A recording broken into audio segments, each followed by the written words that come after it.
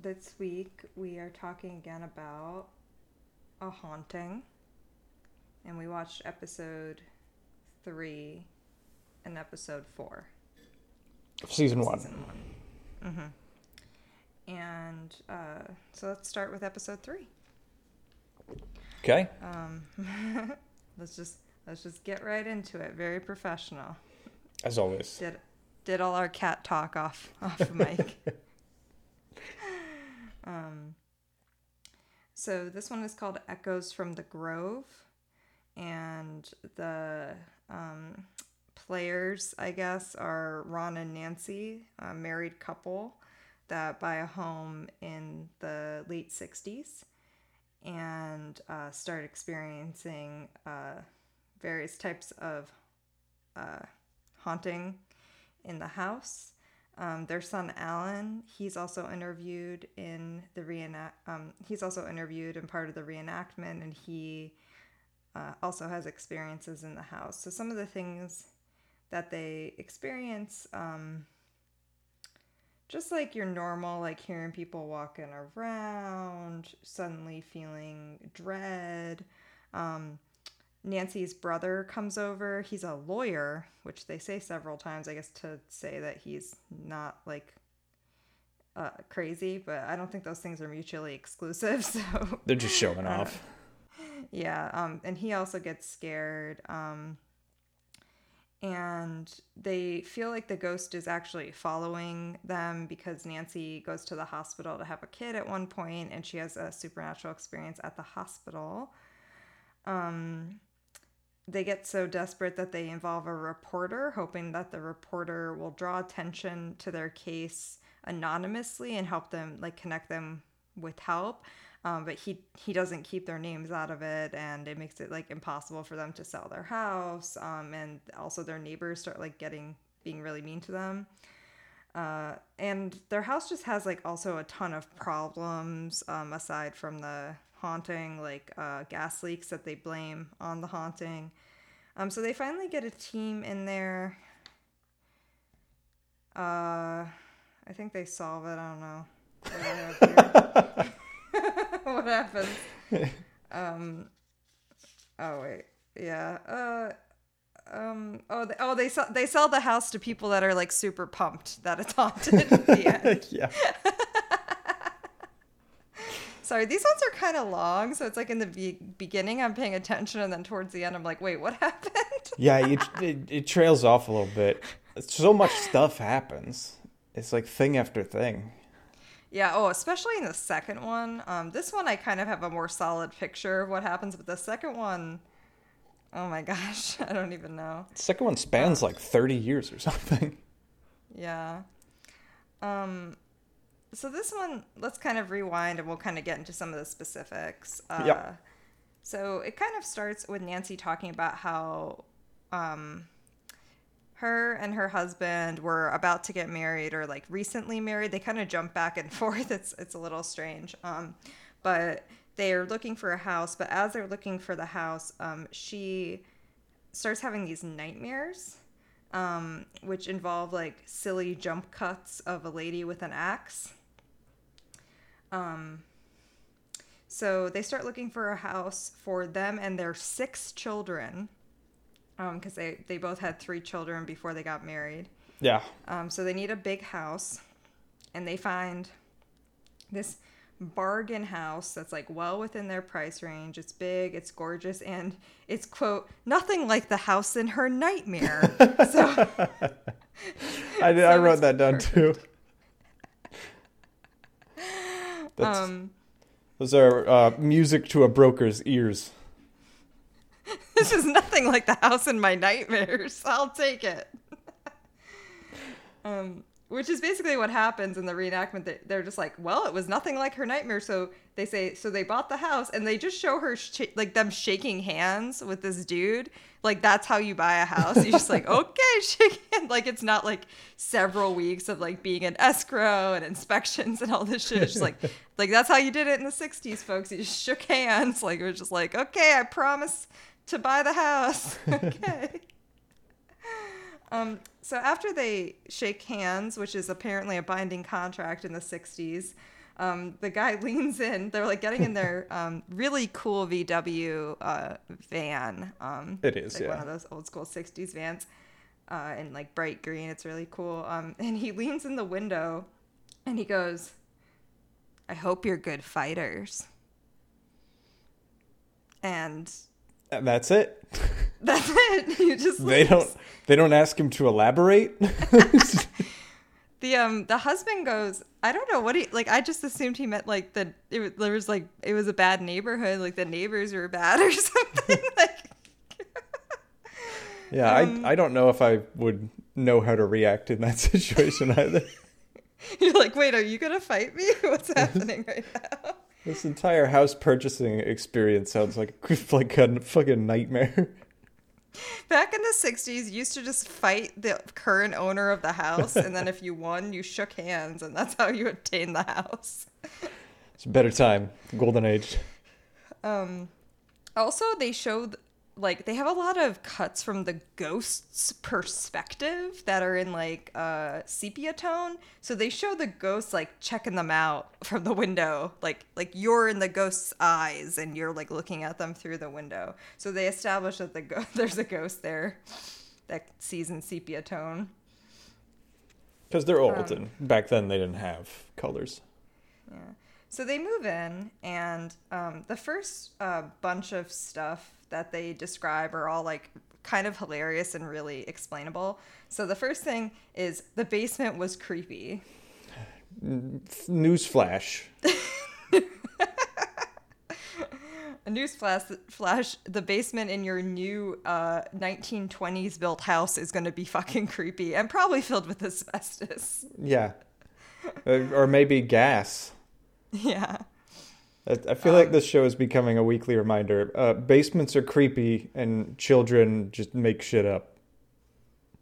Oh, and get a carbon monoxide detector. And if you smell gas, call the gas company. Yes, that too. It's a little safety tip. The next thing she notices is that all of the windows were nailed shut, which I wrote, this could also be evidence of them having like bad neighbors, like because they mentioned the thing about the fighting, and then I was like, oh, maybe like they didn't want to pay to put bars on the windows, so they just did this very fire hazardy thing. Yeah, just nailed all the windows shut. That was the first thought that I had, was just like they didn't want anybody to burglarize the house while they were selling it. That makes perfect sense to me. Yeah. And then the next thing that she says is that faucets would turn on and off. Which, again, I don't think that's really strange. It's an older house. Like, maybe, like, you could think you turned the faucet off and, not really, like, you can kind of... In my house, like, we had an older house. It's like you could kind of turn the faucet off, but then turn it past off, and then it would turn back on. Like, it was kind of like you had to get it right in, like, the magic zone for it to actually turn off. So I don't really think that that's evidence. And then Alan, who's the son, he's, like, a little kid in the reenactment, but he's also interviewed as an adult in the, when they're interviewing the actual people. And he says that he was hearing heavy boots that was definitely not one of his parents. And I've just wrote down, but it definitely couldn't be one of the 8 fucking people living in this house. It's a small army living in this one house, yeah. Also, they invite their friend over, or not their friend, her brother over, Nancy's brother, who's a lawyer. They say this multiple times. And he asks to see the upstairs. He gets halfway up the stairs, and he just like is like, actually, I gotta go. I gotta get to court, and he just runs out.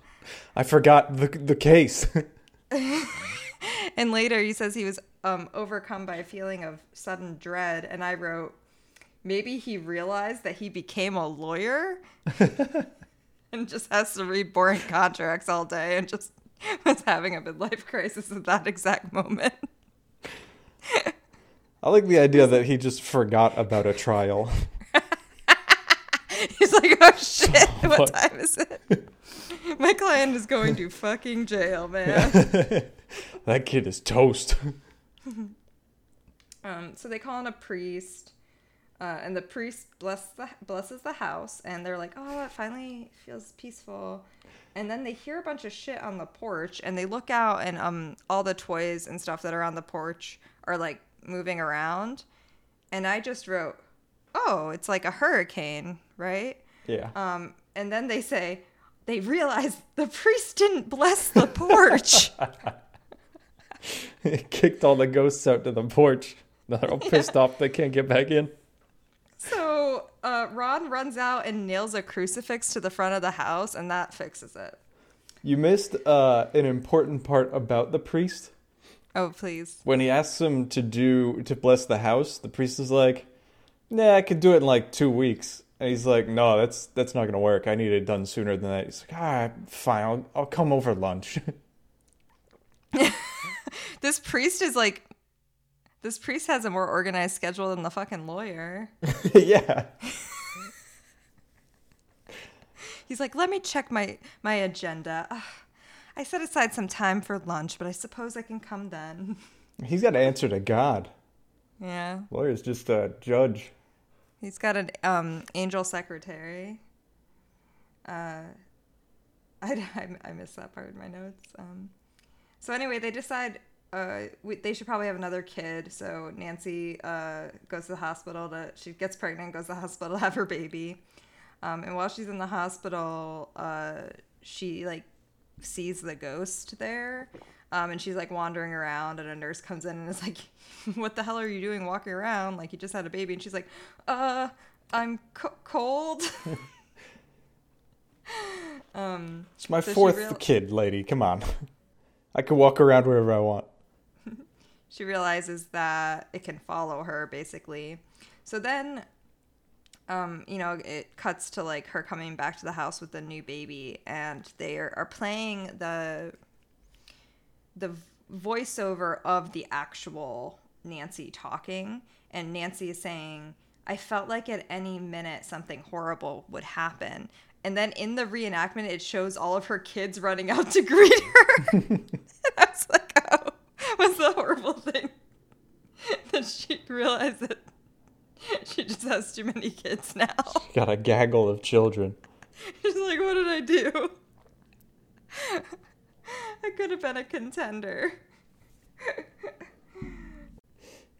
Oh, okay. Oh, and then Alan gets pushed down the stairs by the ghost. And they show, again, they go into the sepia tone, and they show the perspective of the ghost like sneaking up on him and be like, ha ha, and pushing him down the stairs. It's a reoccurring theme with a lot of these episodes. A lot of people just get pushed down the stairs. Talk about that in the next one, but yes, every time a kid falls down the stairs, it's a ghost. Ghosts did it. They're never just like not paying attention or slip.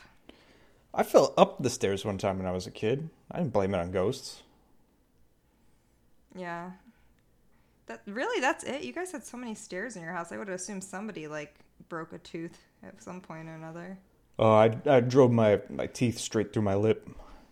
Ugh. Had to get a bunch of stitches. Oh, gross. So anyway, I guess Alan getting hurt is like the last straw.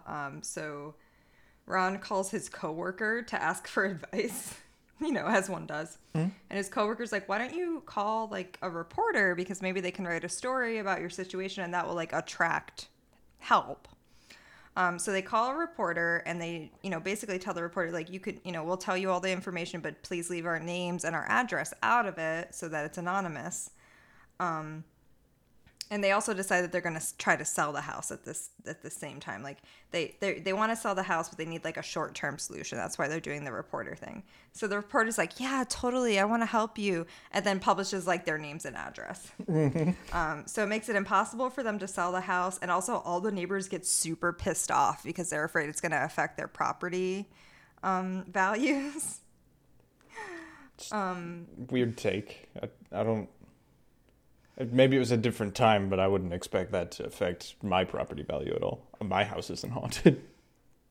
I don't know. I mean, maybe people were like coming by or something, and it was like causing a ruckus in the neighborhood. Oh, that could be true. Then Nancy starts having nightmares about the house being on fire, and also the axe ghost from before is like laughing in the flames. And the next day she realizes that she's smelling gas, and Ron is just like, meh, it's fine. And she's like, I'm going to call somebody.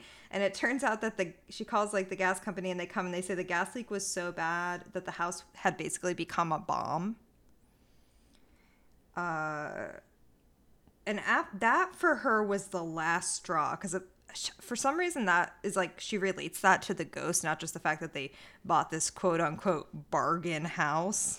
Yeah. From a guy that didn't seem all there. And so the next thing that happens is she goes, I was no longer willing to be a victim. So she sends a letter to a ghost expert from Austria named Hans. I'm just thinking back now. Maybe the guy who sold her the house was saying, I hope you're good firefighters.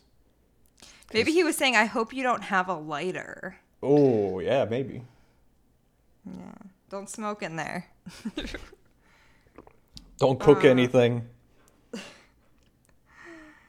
Well, yeah, and like also like, I mean, I don't know that much about a gas leak. I know it's pretty dangerous, but that could explain a lot of just like her not feeling great and like having bad dreams and stuff, It might explain why a kid thinks he got pushed off of the stairs when he actually just got lightheaded and fell down because there's a gas leak in the house. So Hans actually shows up from Austria. He's like so pumped. Mm-hmm. And the medium says that there's a Civil War ghost and an angry lady ghost, and she's angry because she thinks that the people living in the house are her insolent servants. And they also find out that their house was built in the 1920s, but the property, had actually been there obviously for a long time, and there had been a previous house there in 1770s. And that previous house, it's implied, was the one that was in Nancy's dream. So it was actually the house from her nightmare. How unlucky can you get? And then the lawyer is like getting super involved. And he does all this research, and he, quote, discovers a shocking revelation that even the medium failed to detect. And he brings them like a file that proves that every previous owner had someone die in the house. And I was like, well, that's pretty reasonable. I mean, the house was built in the 1920s, and the previous houses were, it dates back to the Civil War. Like, modern medicine, like, I don't know, like people used to die younger. Like that's not weird in my opinion. Like a big house like that, they probably had a big families, they probably had staff. Like that seemed totally normal to me that somebody would have died in the house. Yeah, there were like 6 pandemics during that period of time. Yeah. In my notes, I just had like, if I heard a prophecy like that, I would be very glad that I had so many children. Just weighing all the odds in my favor. Yeah, do you think Nancy was thinking, I hope it's one of Ron's? Yeah. That's so mean. Evil stepmom. So I could give up one. How long do you think it would take her to notice? Oh, man. With all those children, probably a while. So basically, they finally find some buyers that are like super pumped to buy this haunted house, and that's kind of like the end of their saga. And I wrote down, wouldn't it be funny if at this point they leaned into the new buyers and said, "Hope you're a fighter." That would have been so good. And then they do this last scene. So they're in the car, they're all in their Volkswagen, and Nancy's just holding her newborn baby, like no car seat. She's just holding it in her arms. And she gets out of the car because she has to go back in to get something. And she hands the newborn baby to Ron, and she goes upstairs to get the file folder that says all the people that died that the lawyer gave her. Like that's what she had to grab for some reason. And then as she's like leaving, the house is like, doing all kinds of spooky shit. And she's like running out as like doors are slamming and windows are locking and all this stuff. And she runs out. And Ron just gets out of the car and is like kind of going to like get her, but he doesn't have the baby. So I'm guessing he just laid the baby down on the seat of his van and just like went to go get Nancy. Yeah, so they finally, she comes out, she's fine. They all get in the van. She puts the baby in her arms and drives off. And yeah, I guess in the 1960s, you just like held your newborn baby in one arm and drove with the other while a cigarette was hanging out of your mouth. It's a better time. Born in the wrong decade. Yeah, it's just kind of like if you survived, you know, like that, like just being alive is like an accomplishment because you had to survive the lack of safety precautions for children. You could be sure that every person you met over the age of like 30 was a pretty hardy, self-sufficient person. Because they had to be, or they would die. Or like highly traumatized. Right. All right, so this next one, episode 4, Cursed, is quite a doozy. Do you want to attempt to do an overview? This one has a lot of things that happen. I think I can overview this.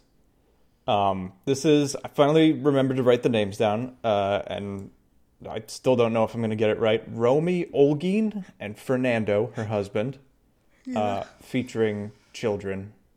They only say one of their names. They have 4 kids. Yeah. So they are currently living in Romy's mom's house, and they're looking to buy a house of their own for their many children. And they are driving around neighborhoods just looking at houses. And Romy sees a kind of disheveled, abandoned house, and she decides that that has to be the one. And then she goes through all this trouble to buy the house. And then they go in and they start renovating it. And just kind of periodically throughout their time living there, Romy is haunted during the nighttime. She sees apparitions and such. But then it seems to die down for a little while. And then when her oldest child, I think, has a son, she's watching the grandson, and then the ghosts start to come back. And then they have an extensive scientific research team investigate the issue and try to help her out. And that's about it. That was actually a really good summary. Yeah, I mean, there's a lot of specifics to go into. Because, as we said, this spans like 2-3 decades. Yeah. So let's rewind. So I don't know if we've really talked about this, but obviously the show is like a really cheesy intro, and they do these little like teaser lines and everything before they jump into the story. And one of the teaser lines for this one is that Romy had a gateway inside her house and another one inside her mind. Mm-hmm. And I just thought that was funny. But we find out just how funny it truly is later. The other thing I wanted to bring up is that they describe her like being drawn to this abandoned house in a very like obsessive way, like that her husband didn't want it and he just went along with it because she wanted it, and she was just really obsessed with it and like, oh, the potential. And this is very similar to the Summerfield episode, like the last episode, where it's like the wife is like obsessed with this freaking house, the husband's like, I don't know, and she makes them buy it, and then just like everything is terrible. Yeah, I have one of my notes is that they say that Fernando tries to be supportive, but I put it's very hard because of how right he was about how they shouldn't buy this house. Yeah.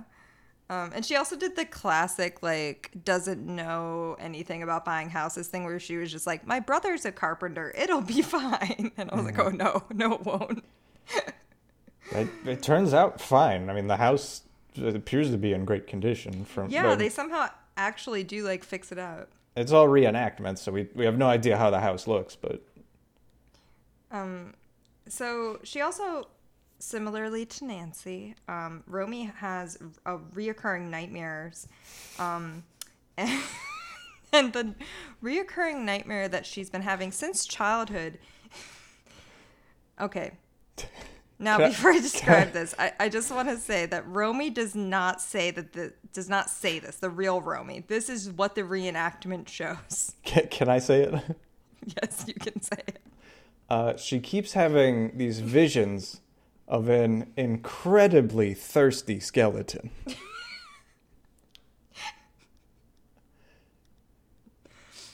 It's a skeleton, looks like from, a Halloween store, that's laying on like a dirt floor, and a green garden hose is just spraying water into its mouth. Point blank, just shotgunning water forever into its mouth.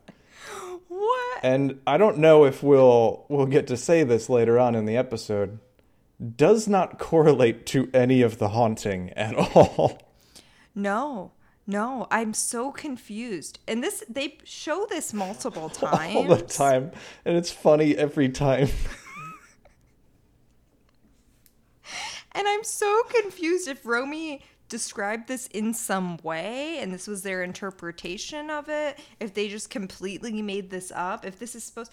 If I had this dream, I would not be scared. It's not scary. It's like, damn, what did I eat before bed?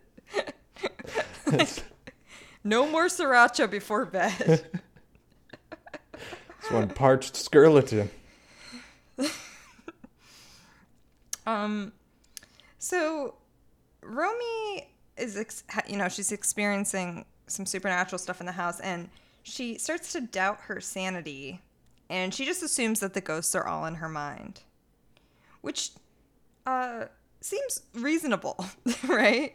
It's kind of like, it's like, okay, like she's having these nightmares. She's assuming that she's kind of just like projecting, right? So she goes to this like elderly man's house. I think they're doing like a Meals on Wheels thing. And Romy says that the man kind of grabs her and says that there's a spirit in her house. So this guy, he says that he's a medium, this old man, and he suggests that she tries following the ghost, and then also says that there's a gateway in her house that all the bad spirits can come through, so she should be careful. I also just want to note that the way the actor delivers these lines is like super strange. Like, I don't know. It's not like, it's very like forced in a creepy way, but not in like, oh, like it's an old man giving a prophecy, so it's kind of spooky kind of way. Just like yeah, he's acting erratic, and like I would want to get out of there too kind of way. Yeah, I put in my notes, he probably says that to everybody who comes to his house. Yeah. And the candor that he says it is like, he has, it's just kind of a weird tone that he's got. Yeah, it's just like bad acting. Yeah, exactly like bad acting. Yeah. So she's like, I'm just gonna ignore this, and then she wakes up with teeth marks on her. And when they show in the reenactment, so she says I had teeth marks on me, but when they show it in the reenactment, it looks like a weed whacker got her. Like, Yeah, it's not teeth marks at all. It's just like cuts all over her arm with tons of bruising. like a foot wide. Yeah. And she like shows it to her coworker because she just wants to make sure that she's not like making it up. And her coworker's like, yo, yeah, that's there. Like, I totally believe you. And then, she talks to a neighbor, and a neighbor tells her that a 15-year-old shot himself in her house, and that when the parent found him, he hung himself. I mean, he was very thirsty when he did it. He hung himself with a garden hose, Oh, whoa, spraying maybe. into his mouth. There you go. Okay, so I guess she gets this information, and then like we like fast forward a bunch of years. Her oldest daughter has a son, and she's babysitting her grandson. Is that correct? Because I think I like went to get food at this point. I might have missed a little bit. Yes, I don't think I'd said before that it was their oldest child, but I don't know for sure. It's one of their children has a kid, and that's their grandson. So Alec, the grandson, he starts seeing stuff. He says that he sees a man in the closet. And then he is pushed down the stairs by a ghost. Didn't fall. Definitely was completely pushed. So it is now clear to Romy that the spirits are back. So she calls Amy Allen, paranormal investigator, to help out. And I just want to note that they never call her Amy in this whole episode. Everyone else is called by just their first name, but she is always Amy Allen. It's one of those names that's more fun to say altogether. They also show in the reenactment when the child falls down the stairs, they all walk over and just start swinging his limbs around. Don't do that. If ever your child falls down the stairs, don't do that. What? Don't swing his limbs all around. Why not? Because you just, what if they're broken? I don't know. I do everything that I see in ghost shows. You just pick him up and ragdoll him around. Make sure everything's still attached. All right, Amy Allen, man, this is where it really starts to go off the rails. So Amy, first thing she says is that there's a ton of radio towers around, and that radio towers create electromagnetic energy, and that this can be correlated to hallucinations. I don't know about the hallucination thing, but the thing about electromagnetic energy and radio towers is true as far as I know, because remember we talked about that before with like paranormal state. Like that is a real thing. They give you coronavirus too. I've been watching a lot of YouTube lately, so I know that. Yeah, also 5G or something, right? Yeah. Okay, so Amy brings in what she calls paranormal sensitives, which are people that feel ghosts. Mm-hmm. Now, you will find out later why this designation is important. She also says that they are very scientific. I'm glad you mentioned that, because I want to bring that up a lot during this conversation. All right, well, the next thing that I have is about, like, the next medium, the second medium brand. So if you have anything, like, between the feeling sensitive and the knower. Yeah, there's nothing to say about the feeling psychic, because she doesn't say anything. She walks into the bedroom and says she feels something, and then she leaves and charges them probably a fortune. So then Amy brings in these are her words, a different type of extrasensory detector medium who is known as a knower, and she sees movies in her mind. So far we have the paranormal sensitive that feels ghosts. Now we have the knower that can see movies in her mind. Very scientific. I've definitely heard of both of these before. Mm-hmm. Spoiler, no. I'm pretty sure that this is completely made up by Amy Allen. And so the knower says that the house is absorbing... So because of the electromagnetic energy, the house is absorbing energy, and it's actually absorbing Romy's energy and the energy of the people living in the house and just playing it back on repeat. So they say that Romy is basically haunting herself. And Amy theorizes based on this information that Romy herself is sensitive to the spirit world. And that there are 2 portals in the house to the other side, and that basically when people are, I'm summarizing what Amy says here, is that ghosts are attracted to people that are sensitive to the paranormal, and it creates a, quote, vortex for the dead. Very scientific. Yeah, so they teach her how to burn sage and sprinkle holy water in great detail. They show them teaching her how to, it doesn't seem like something you need to, learn in detail. Just, burn this. Wave it around. Seems pretty self-explanatory, but, There's one good scene right before this where they're explaining all of the ghost evidence that they have and the 2 portal theory. Mm-hmm. All of the psychics have a bowl, and there's a box of cereal, as if they were all offered cereal and accepted it. Which is just a really weird thing to do. Oh my god, I didn't notice that. I just noticed it right at the end of the scene. I'm like, what are they all eating cereal? Like they came over in the morning and she was like, "You guys want some breakfast?" And they're like, "Sure." And then she just gave them Fruity Loops. Yeah, it's like a kid's cereal. Oh man.